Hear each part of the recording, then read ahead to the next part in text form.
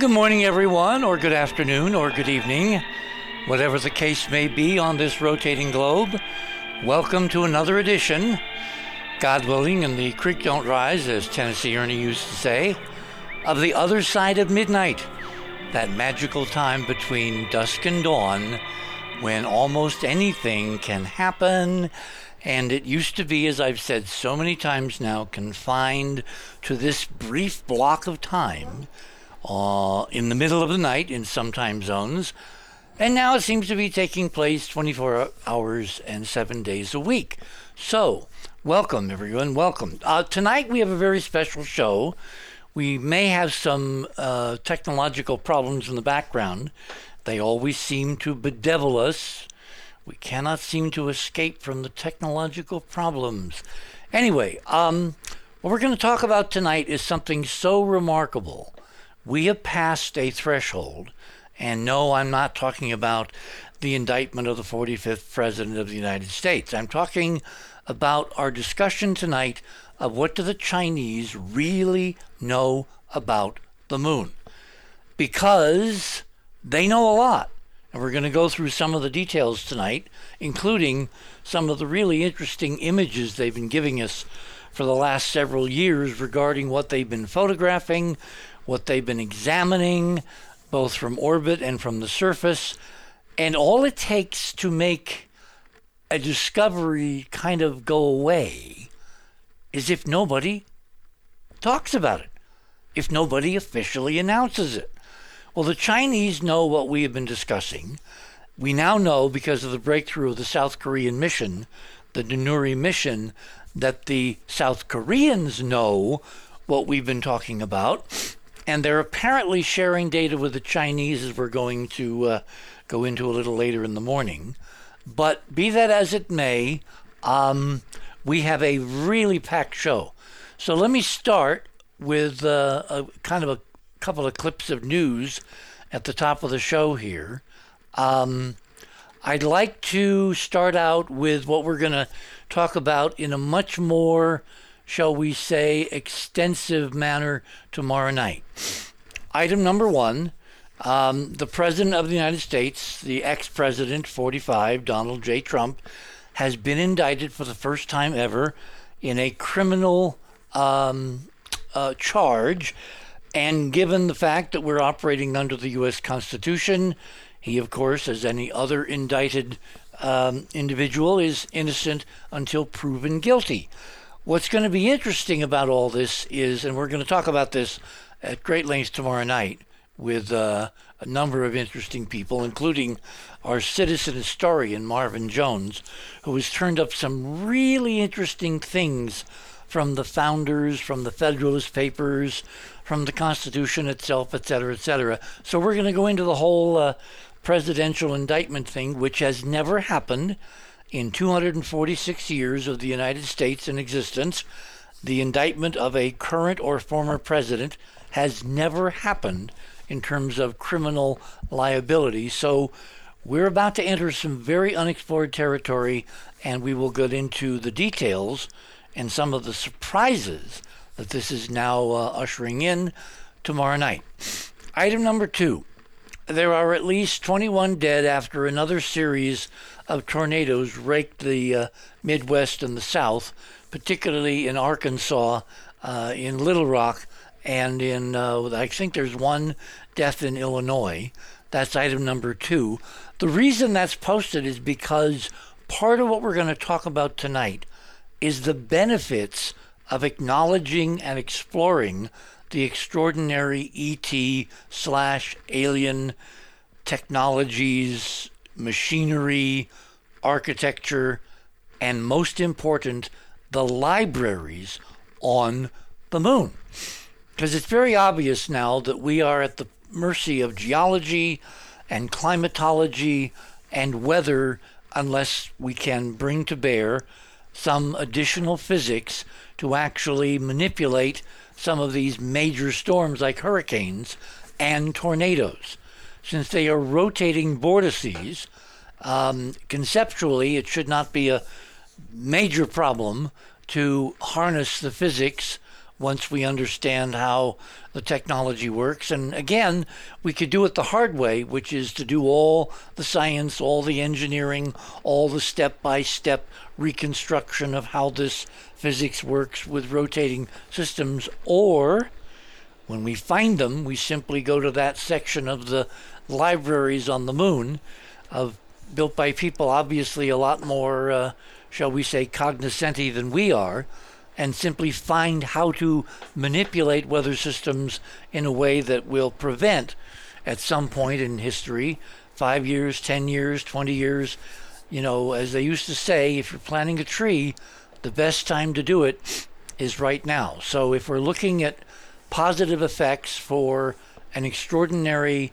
panoply of science and engineering that's within our reach, far beyond our current capabilities, we now know tonight, and that's what tonight's show is going to be about, where we can find the details for putting this information to use for the benefit of humankind, and that, of course, is on the moon.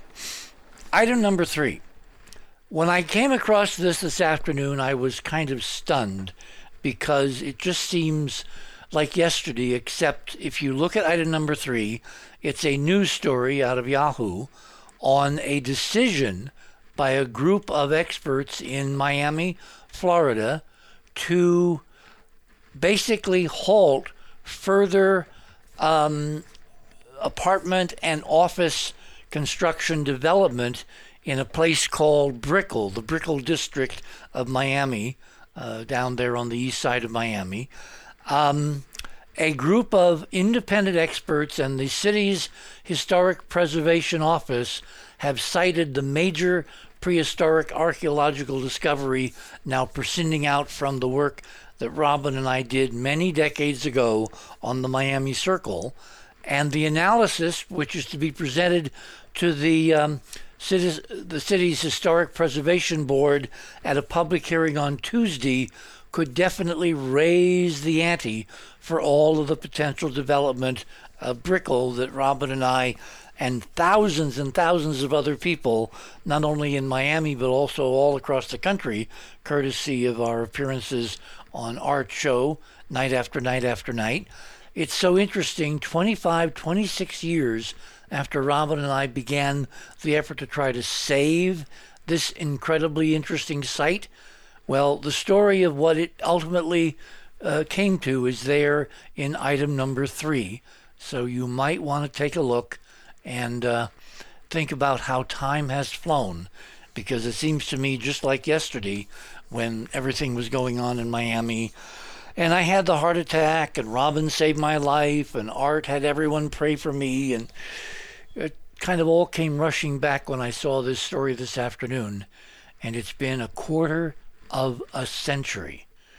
And the one person who is here, or who should be here, and who is not here to enjoy what we began and to see where it has gone is Robin.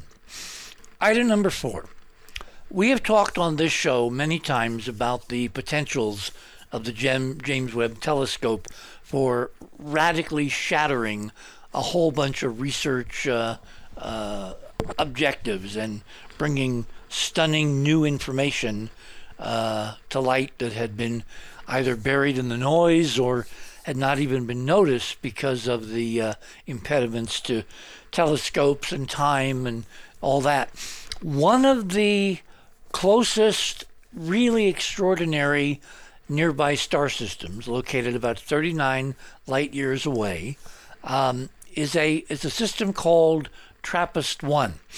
And TRAPPIST is an acronym, and I'm not going to bore everybody by reciting what it means, but it basically refers to a discovery telescope that was used to detect this system several years ago from Earth. And now that Webb is in orbit and is working in an extraordinarily interesting fashion, they have begun to do observations on the TRAPPIST-1 system, which consists of an M-type star.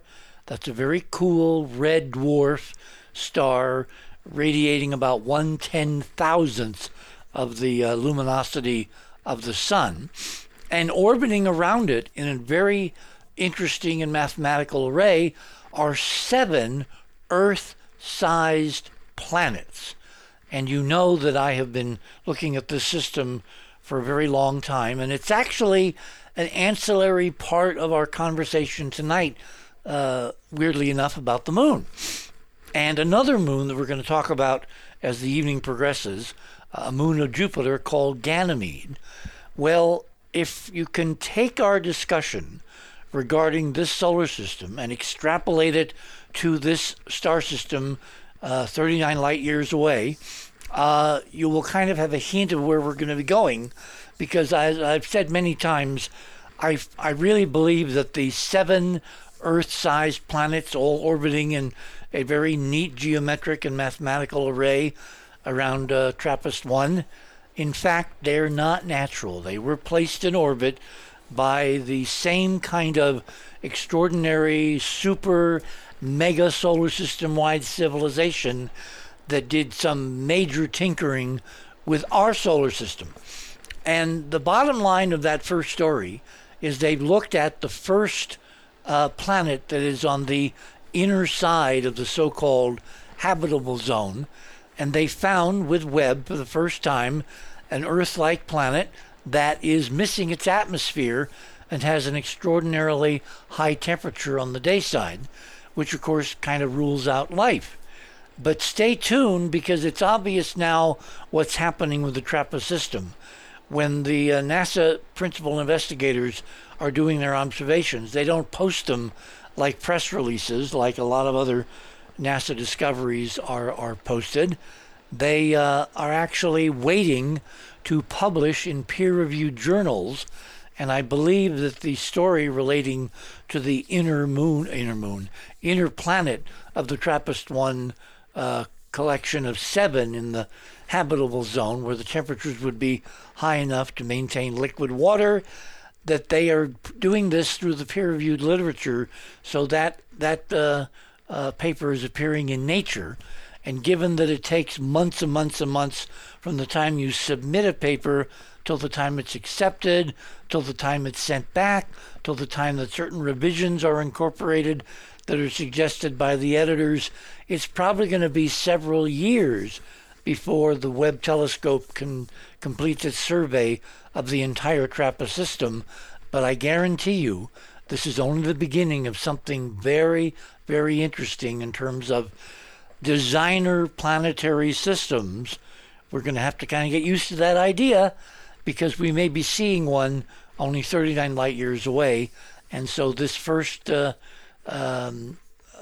planet that does not appear to be habitable is only a taste of things to come. Item number 5. The reason that I wanted to do tonight's show is because we're focusing on the other geopower on the planet, the other major nation state. Russia's not even in this conversation, because it's the Chinese who have done extraordinarily interesting robotic unmanned probing of the moon, both the near side and the far side. And in this article, very extensive article from Newsweek, there are some, shall we say, previews of some of the things that China plans to do. And it's incorporated in an article with a very provocative title, Inside China's Plans to Conquer Space. Last time I heard about conquering space was somewhere back in the 1950s. I think that's a kind of an interesting but passé concept. Anyway, you might want to read that carefully and then tally some of the things in this mainstream article with some of the things that we're going to be talking about tonight during tonight's show, which leads us into item number 6. A few months ago, probably around the beginning of the year, Senator Bill Nelson, who used to be a U.S. Senator, Democrat from Florida, who the President Biden, appointed as head of NASA, the NASA administrator, he came out with some very interesting cautionary warnings about China and their space program. And he kind of summed it up in one line: we better watch out. So some of his trepidations are listed in item number 6. So you might want to take a look at that and then convolve it back into some of the things mentioned in item number 5.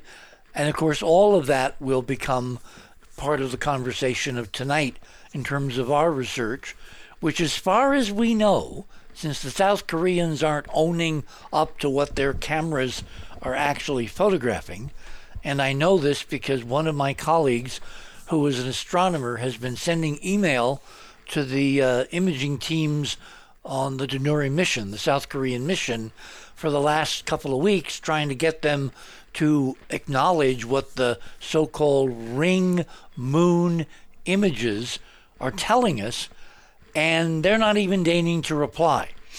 He's a professional, he is an astronomer, he has credentials, you can look him up, they can look him up, and so far they have completely stiffed him, and I find that very interesting because, again, they're posting astonishing images of this extraordinarily large and magnificent ancient lunar dome, but apparently they don't want to talk to anybody in the outside world about its existence, how they verified it, what they think in terms of their analysis, or what they plan to do with it in terms of their continuing Danuri mission.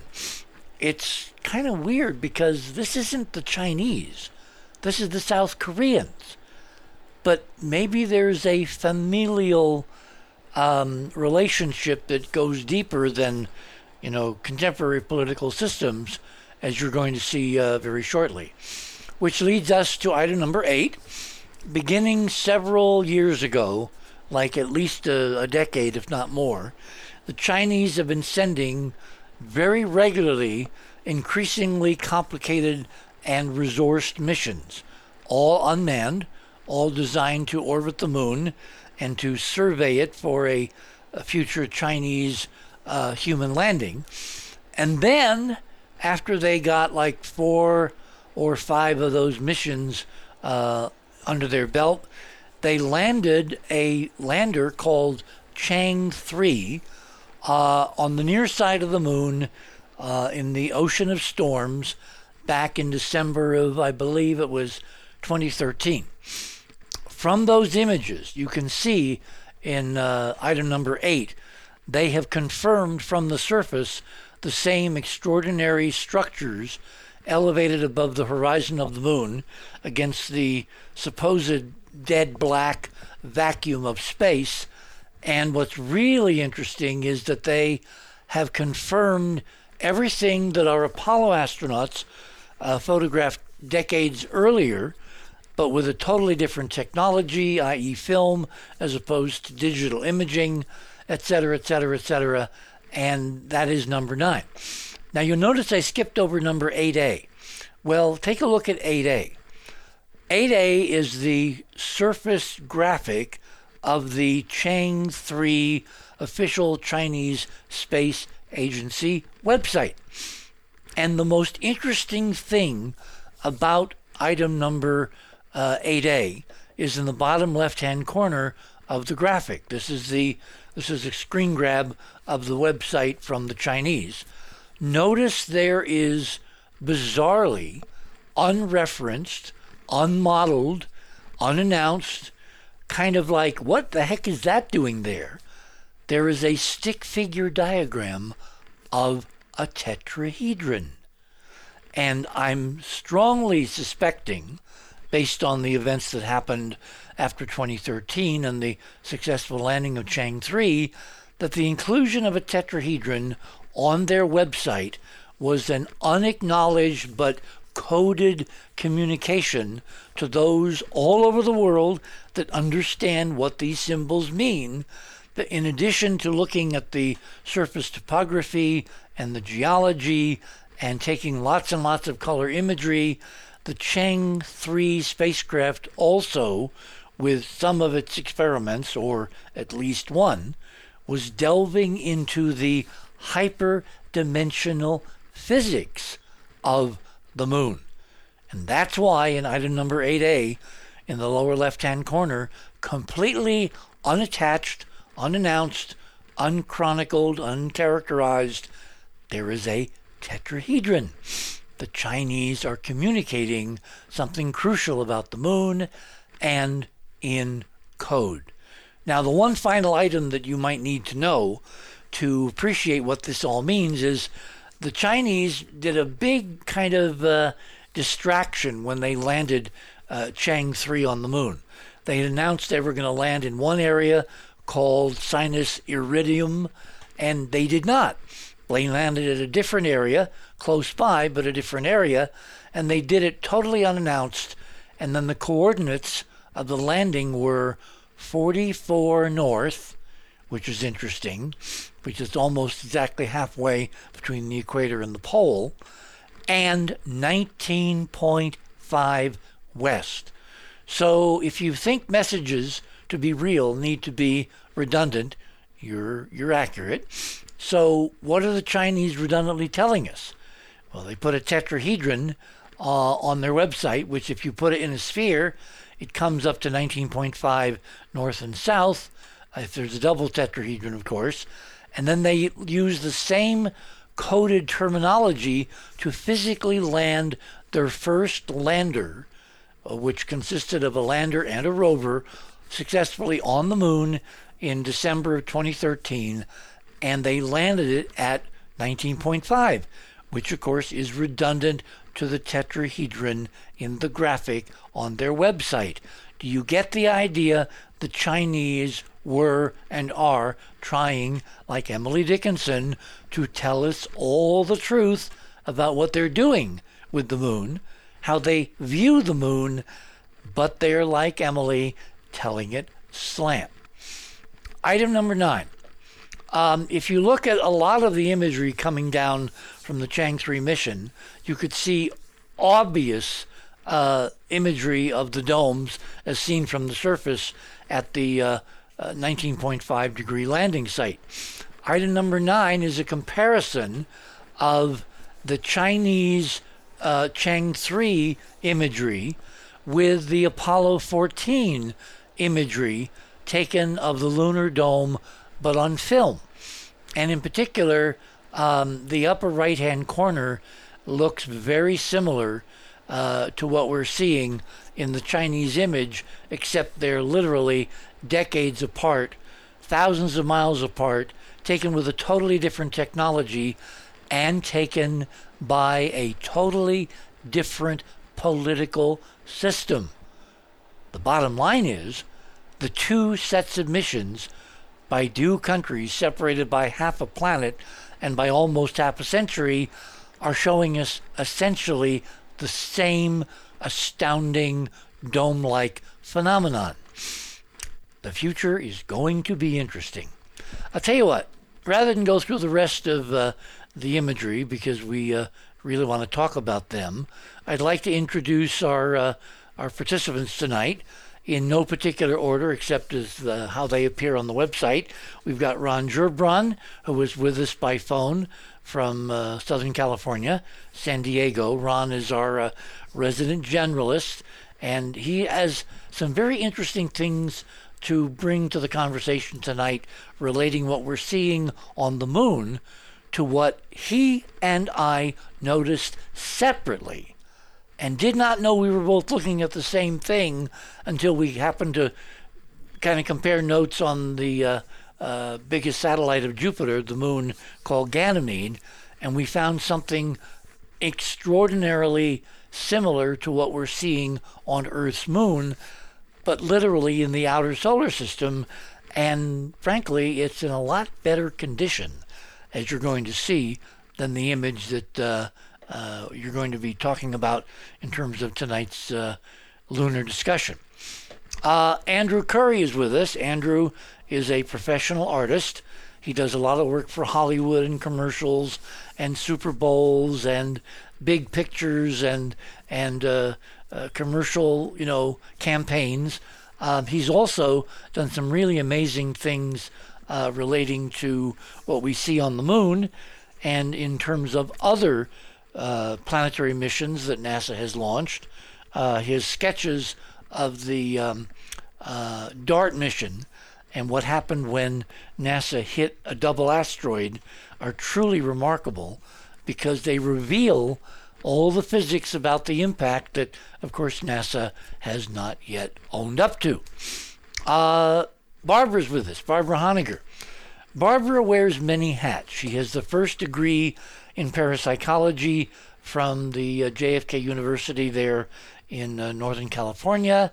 She was a member of the Ronald Reagan White House policy team in the White House, with an office just a few feet from the Oval Office during the early part of the Reagan administration.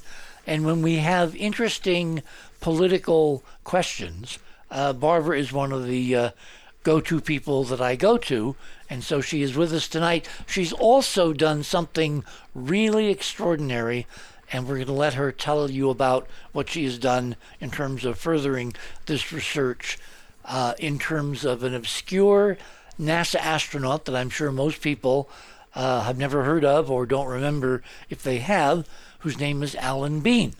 And we will sort out all of that little mystery in the next few minutes. Jonathan is here, John Womack. John is an experiencer of out-of-body travels. He travels regularly to various places, both within and far beyond the solar system.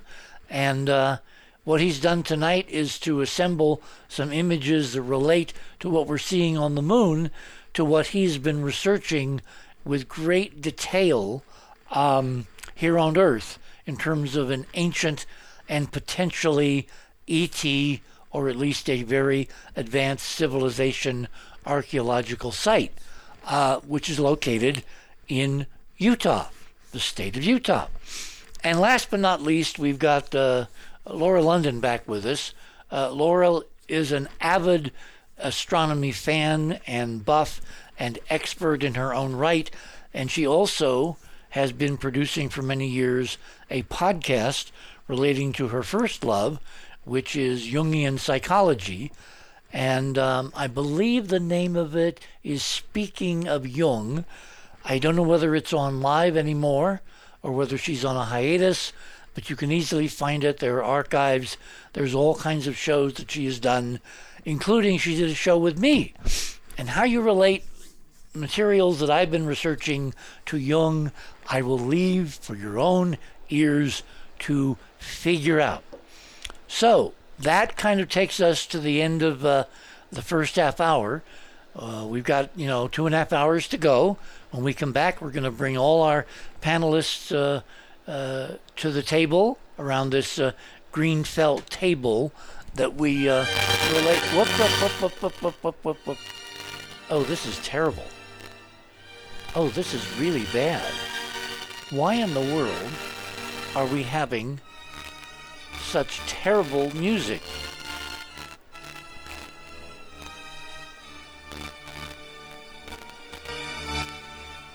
It's not. We're having some technical issues, folks. You're on the other side of midnight. My name is Richard C. Hoagland, and we shall return. Scratchy music notwithstanding.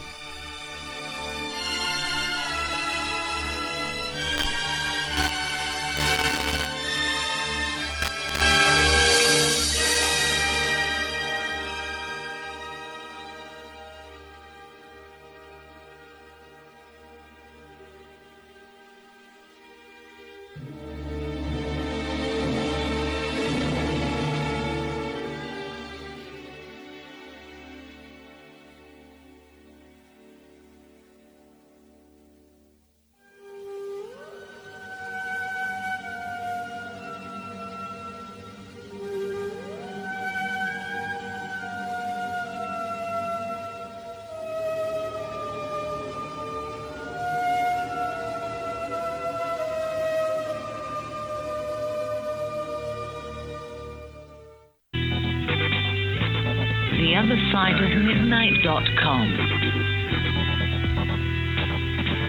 Tune in to listen to Richard C. Hoagland and his fascinating guests. Join Club 19.5 to get access to exclusive member benefits. Listen to past episodes anytime on any device. Search the archives of over 180 episodes. Membership costs $9.95 a month, 33 cents a day. Support the broadcast that provide you with the most interesting conversation available. Talk radio at the cutting edge of science and thought. TheOtherSideOfMidnight.com.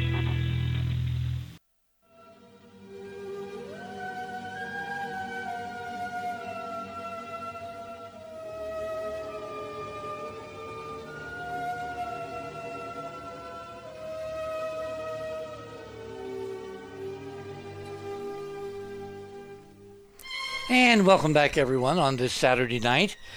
Yes, it is April Fool's, but this is not an April Fool's joke. Someday, if I'd actually kind of thought ahead, I would have had someone on to talk about the origin of the concept of April Fool's from the get-go. I believe it has to do with the replacement of the Julian calendar many centuries ago with the Gregorian calendar. But don't hold me to that because my memory is a little fuzzy in that direction. So, without further ado, why don't I introduce our other panelists tonight? And I will flip back. And so, without hopefully a problem, who do we have with us first? I don't know, maybe me. There you are, Ron. Ron Gerbron. Yes. You have a voice made for radio. Funny how that works out. Yeah, I thought so too for about a decade and a half. Before I forget, in your intro there, when you were talking about the Chinese things, I think there's one motivational factor there that I don't think can be discarded, because we could all agree that the Chinese are they hold things very close to the chest, and I think there was some paranoia involved in the fact that they never announce the proper orbits of their things. They never announce when they're going to land or where they're going to land. Sometimes not at all. Sometimes it's someplace else. And I think that was because they're worried that somebody else, God knows who they're scared of, would jinx their craft or shoot them down. Yeah, exactly. I don't think that's impossible to add to the considerations. But see, given the current technological standoff among nations on Earth, they cannot be paranoid about anybody on Earth, because we don't have that capability unless you call up visions of the so-called secret space program, which I blow hot and cold on, kind of on alternate Thursdays. I really haven't quite put where that possibility lies in the panoply of geopolitics. But if there are ETs out there, if there are families, if there are the breakaways, maybe given that we're under some kind of quarantine and we're not all supposed to know what's up there, maybe the Chinese are being appropriately paranoid, because it may not be us that shoots them down, but somebody out there to keep them from spilling the beans. Yeah, that's those last three words, I think, kind of probably sum it up. It's the spilling the beans part. Well, remember, they've been putting this stuff out. We're going to talk about some of the details during the next 3 hours. And they've been doing it without comment, but it's clear, if you know what you're looking at, what they found, what they posted, what they published, again, but without comment. And then right in the middle of what they've been doing since 2013, something really bizarre happened 3 years ago. And what was that, Ron? Come on.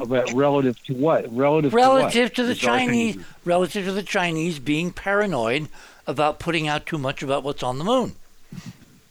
COVID-19. Remember, my model is the Chinese Yeah. were the first victims. It was payback because they did not keep their lips buttoned closely enough, and somebody is unhappy as to what they've done in laying out the evidence we're going to be talking about tonight coming from the Chinese. Anyway, Right. So therefore, they didn't announce ahead of time that they were going to use one of the traditional hermetic numbers for the for their landing site or anything. you mean 19.5? Yeah, they were trying to misdirect just by not mentioning that. But by putting it on the website, see, that's my point. It's not like this is an impermeable shield. They're leaking like a sieve in all directions, but only if you understand the language.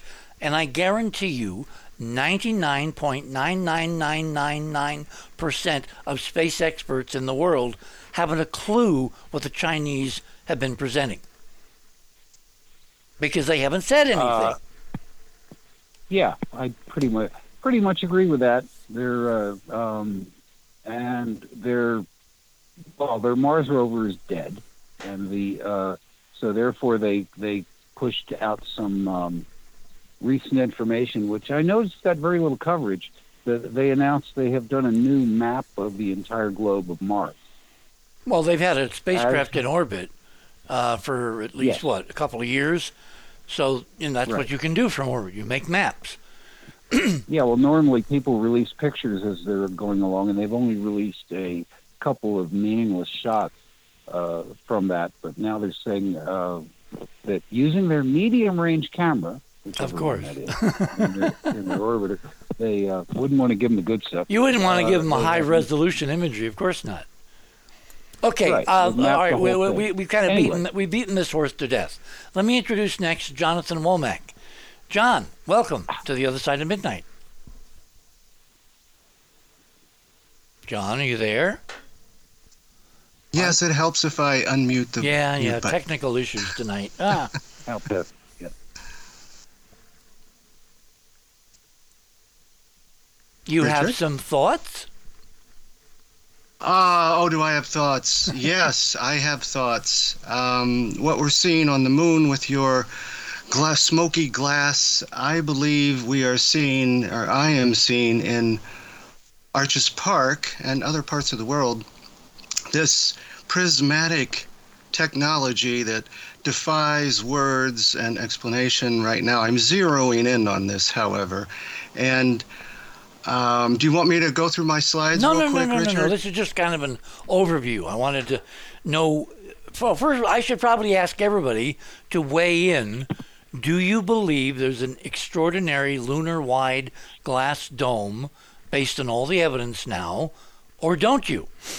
And then we'll do another little sample at the end of the show when we present some of this new information to see where everybody stands if they've changed their minds. Obviously, you know where I stand. I agree, but I think it's more than that, and it's there's artwork in it too. So I agree. I think Jonathan's right. Yeah, because he's talking about them having the same aesthetic expressed in two different mediums. There is an Apollo 11 image taken from the command module, which of course was Columbia, while the lunar module was down on the surface and Neil and Buzz were exploring, Tranquility Base. And on this orbital image, which appears to be some of the newer imagery that they've been quietly replacing the old hack photography in the archives, kind of like they're getting the house cleaned up for when company comes, but they don't announce when they're replacing an old version of an image with a new version. But I saw in the last 6 months or so a stunning image taken from orbit from the command module of an area on the moon which is just off the upper left-hand edge of the lunar horizon. It's of an area called Mare Marginis and Mare Smythe. And when you look at this close-up color Hasselblad image looking down on Mare Smythe from orbit, from only like 60 miles up, there is the unmistakable image of a vertical statue several miles in diameter that's not oriented looking up, but is oriented looking sideways, like it was meant to be seen if you're on the surface. And so I totally agree that whoever these guys were, they not only were extraordinary masters of architecture and mega engineering, but they also had this exquisite interplay of art in some of the better preserved areas of this dome. And that's one of the things that we're going to now finally get to see as umpteen private missions are launched to explore all over the lunar surface. And you know it's only a matter of time until some tourist snaps a photo and bingo, there goes the neighborhood. Okay, moving on. Andrew, Mr. Artist, Andrew Curry is with us. Andrew, please check in. Hi. Yeah. Hi, Richard. Hi, everybody. Well, I'm certainly seeing extraordinary things on the surface. I'm seeing, Richard, like monstrous Gothic arches. That's the only way I can describe it. Sort of embedded in this ghostly material. Like, I mean, we've talked about it as being, well, you said, as thin as cigarette smoke, and whatever it is, it's an impression that, to me, is there, and it looks sophisticated, and I don't think it's some sort of, issue with enhancing an image. I think you're getting a clear aesthetic coming out. I'm talking about the images from the Apollo missions, the ones that we've studied. And I tonight when we go over this stuff, I'll talk about some of the things that I've been exploring. I've been trying to burrow down literally on the moon like a termite, right? Like a bug in the regolith. Yeah. And I mean, it's, for me, it's the way to make this accordion unfold. And it looks like that a lot, like accordions that are unfolding in Gothic arch ways. I mean, I there's something there, man. And it's extraordinary. So for sure, I think it is. Excellent. Okay. Do we have Barbara with us yet? Yes. There you are. Yeah, I know I gave you your background, but you didn't chime in. So, with my technical issues here, I thought maybe I'd missed you or something. So, no. Okay. Do you want to kind of join the chorus and talk about whether this stuff that I'm seeing is real? Yeah, well, I'd like to make a comment about the Chinese and the moon first, and then I'll address that if that's all right. Well, what we're going to do is we're going to do a brief introduction of everybody. No, I understand. And then we're going to have... Yeah, go ahead. Don't worry, it'll be brief. So the main comment I want to make about what you've said so far about the Chinese and the moon is that, to me, one of the most, if not the most important thing about this obviously developing rivalry between the United States, or the so-called West, and the Chinese moon missions, lunar missions, is to remind everybody about the Outer Space Treaty. Because the United States is a ratified signatory, along with China and almost every other nation on the earth, to the Outer Space Treaty. And one of the things that the Outer Space Treaty does, and by the way, the United States is trying to wiggle out of it because they want to be able to mine the moon and asteroids and everything else for the corporate structure, the corporate state. China. However, China is different. China is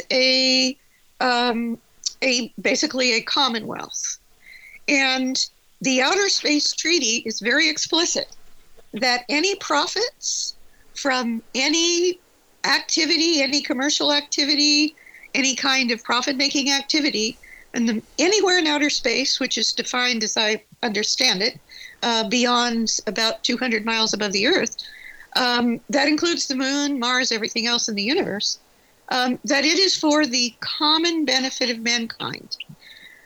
That's more in keeping with the social philosophy and political organization of the Chinese than it is the West. I just want to make that point.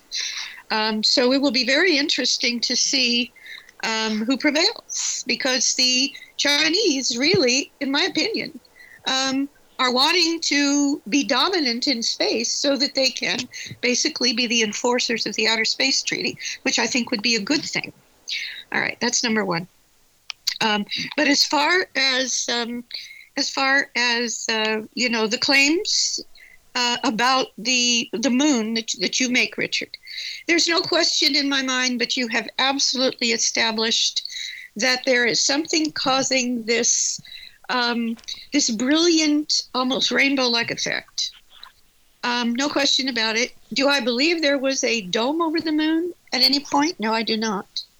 However, I do believe that the effects that you have interpreted as having been caused by a long time ago dome that is now basically just kind of dust, that I sent you, and I believe other people on this show, a very important article that just came out called just recently discovered. It's an article in the New York Times, February 3rd of this year, and the title of the article is "Ordinary Ice they've just discovered a new form of ice, meaning a new form of water, and it's called medium density amorphous ice."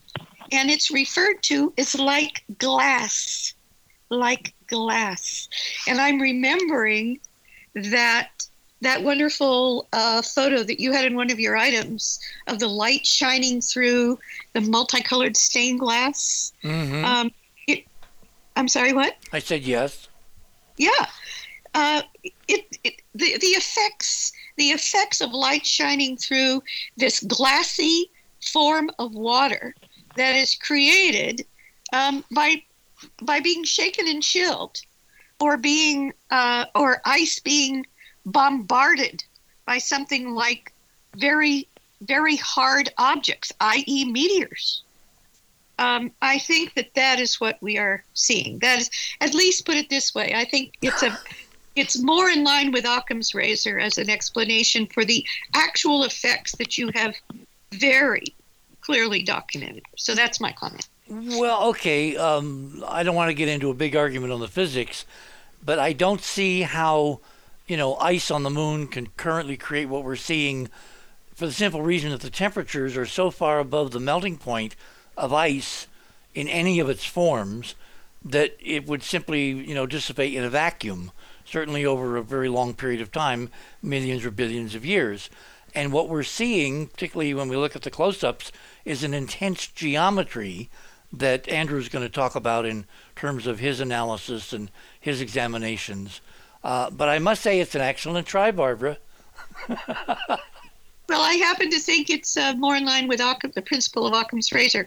But I have an open mind, and I'm waiting to see more, when we get better resolution photos from the surface. Okay. Hey, Richard? Yeah, sure, Ron. Barbara, can I toss in a technical comment? Less than a minute. When you freeze ice, water, is non-compressible, which is a good thing, because that means when we fall off a building, all we do is break things. We don't splatter. So therefore, when it freezes, it swells about 10% usually.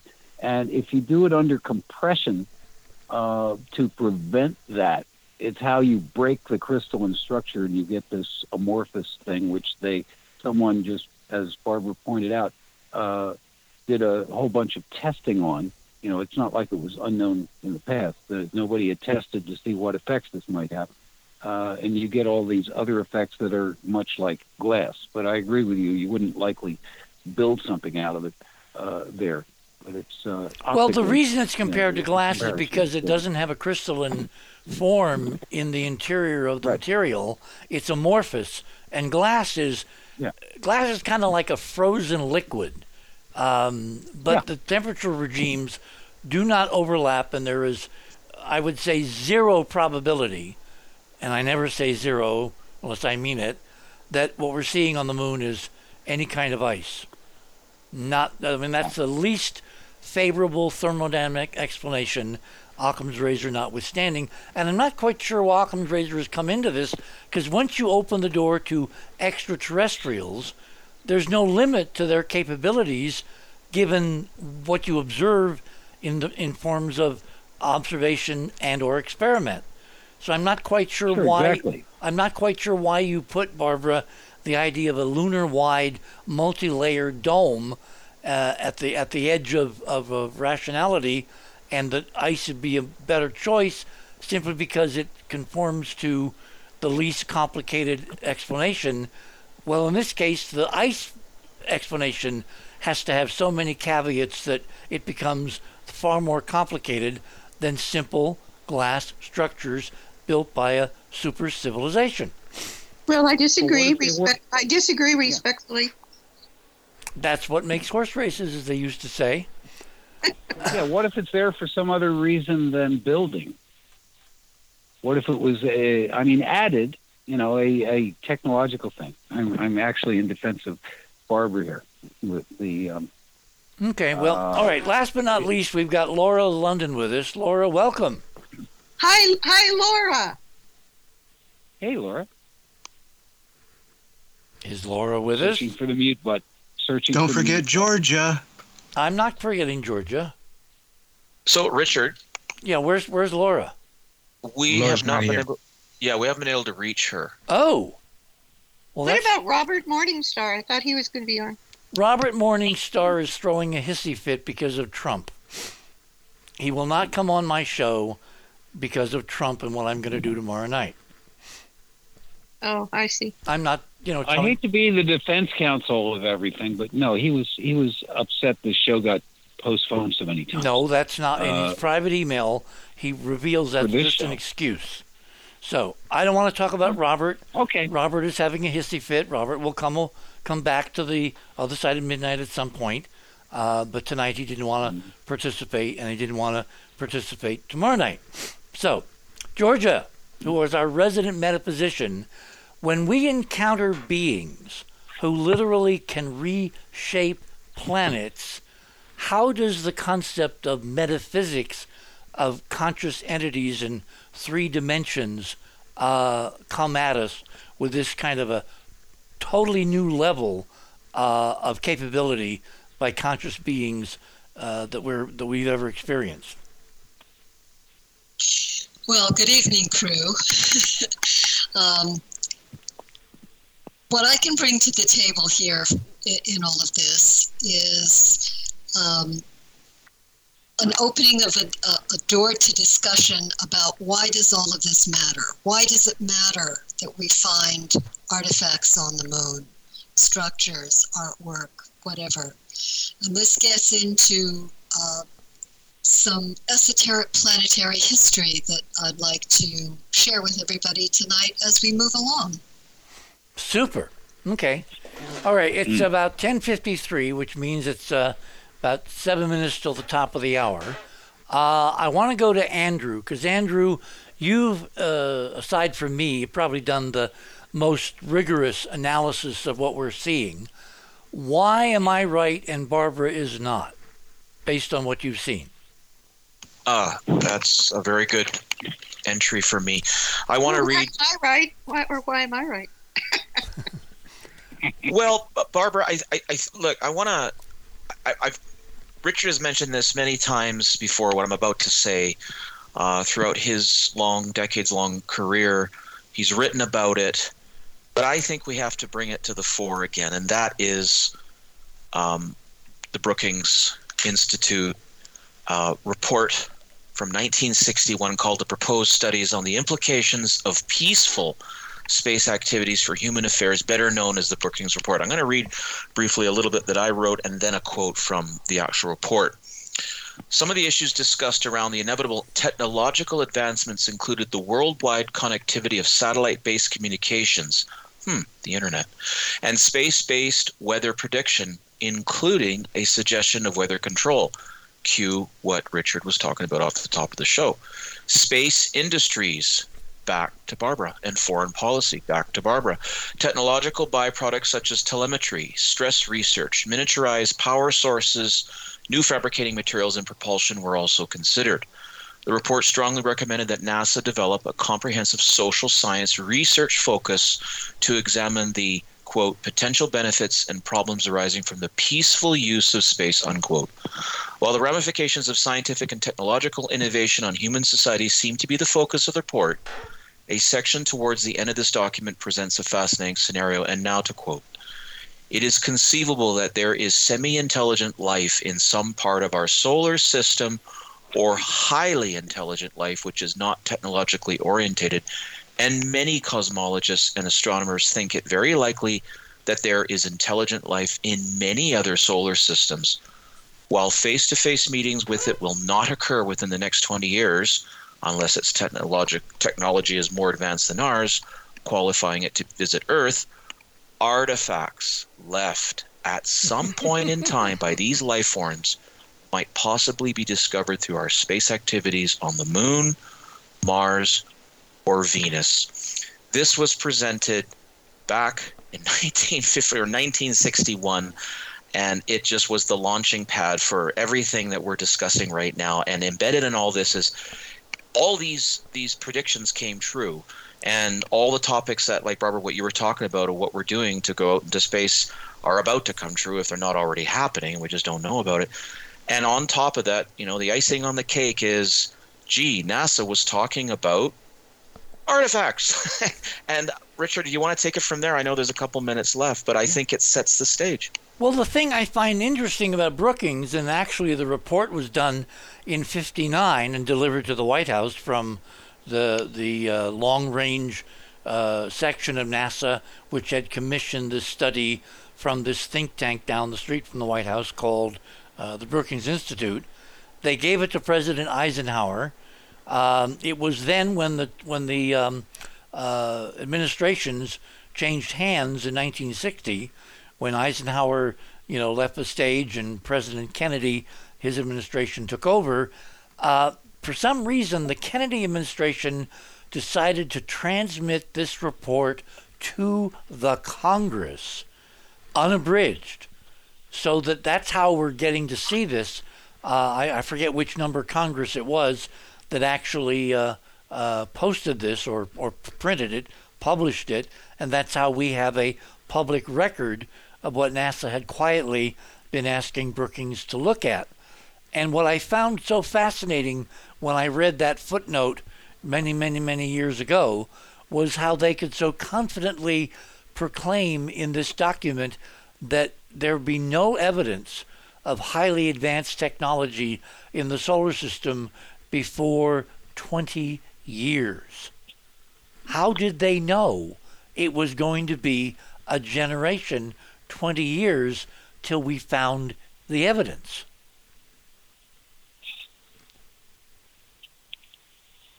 Good question. Well, do you have a good answer? I mean, I don't know, Richard, unless they felt that their own technology needed to go forward or they knew something. Ah, you hit the magic words. They knew something. I'm believing now, much more than I used to, that everything we're seeing that's going on in terms of space, in terms of major nations, is part of a very long-term plan. And the idea was simply to do it on a sacred timetable that would allow them to kind of make everything come out right at the end after a certain amount of development and political backgrounding, i.e. the Brookings report suggesting there had to be an international program of education in order for the human race, when it confronted its reality, to not freak out. You're on the other side of midnight. What happened 20 years later? We will get to that when we come back. You're on the other side of midnight. My name is Richard C. Hoagland. We shall return.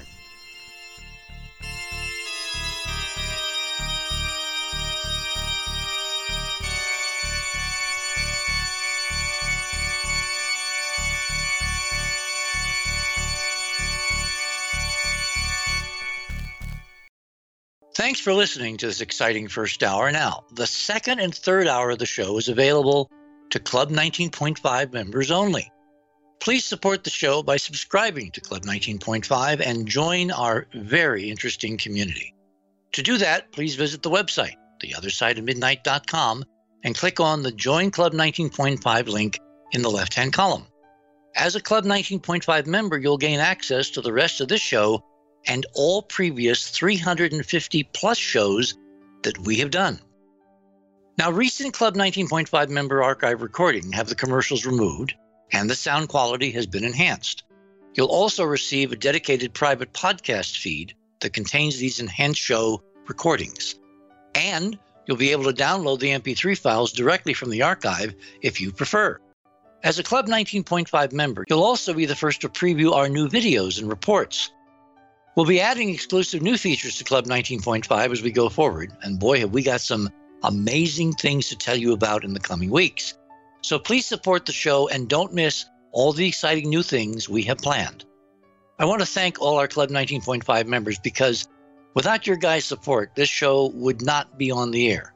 Please help us continue growing the show by subscribing to Club 19.5 today. And when I say we really need you, we really need you. Over and out.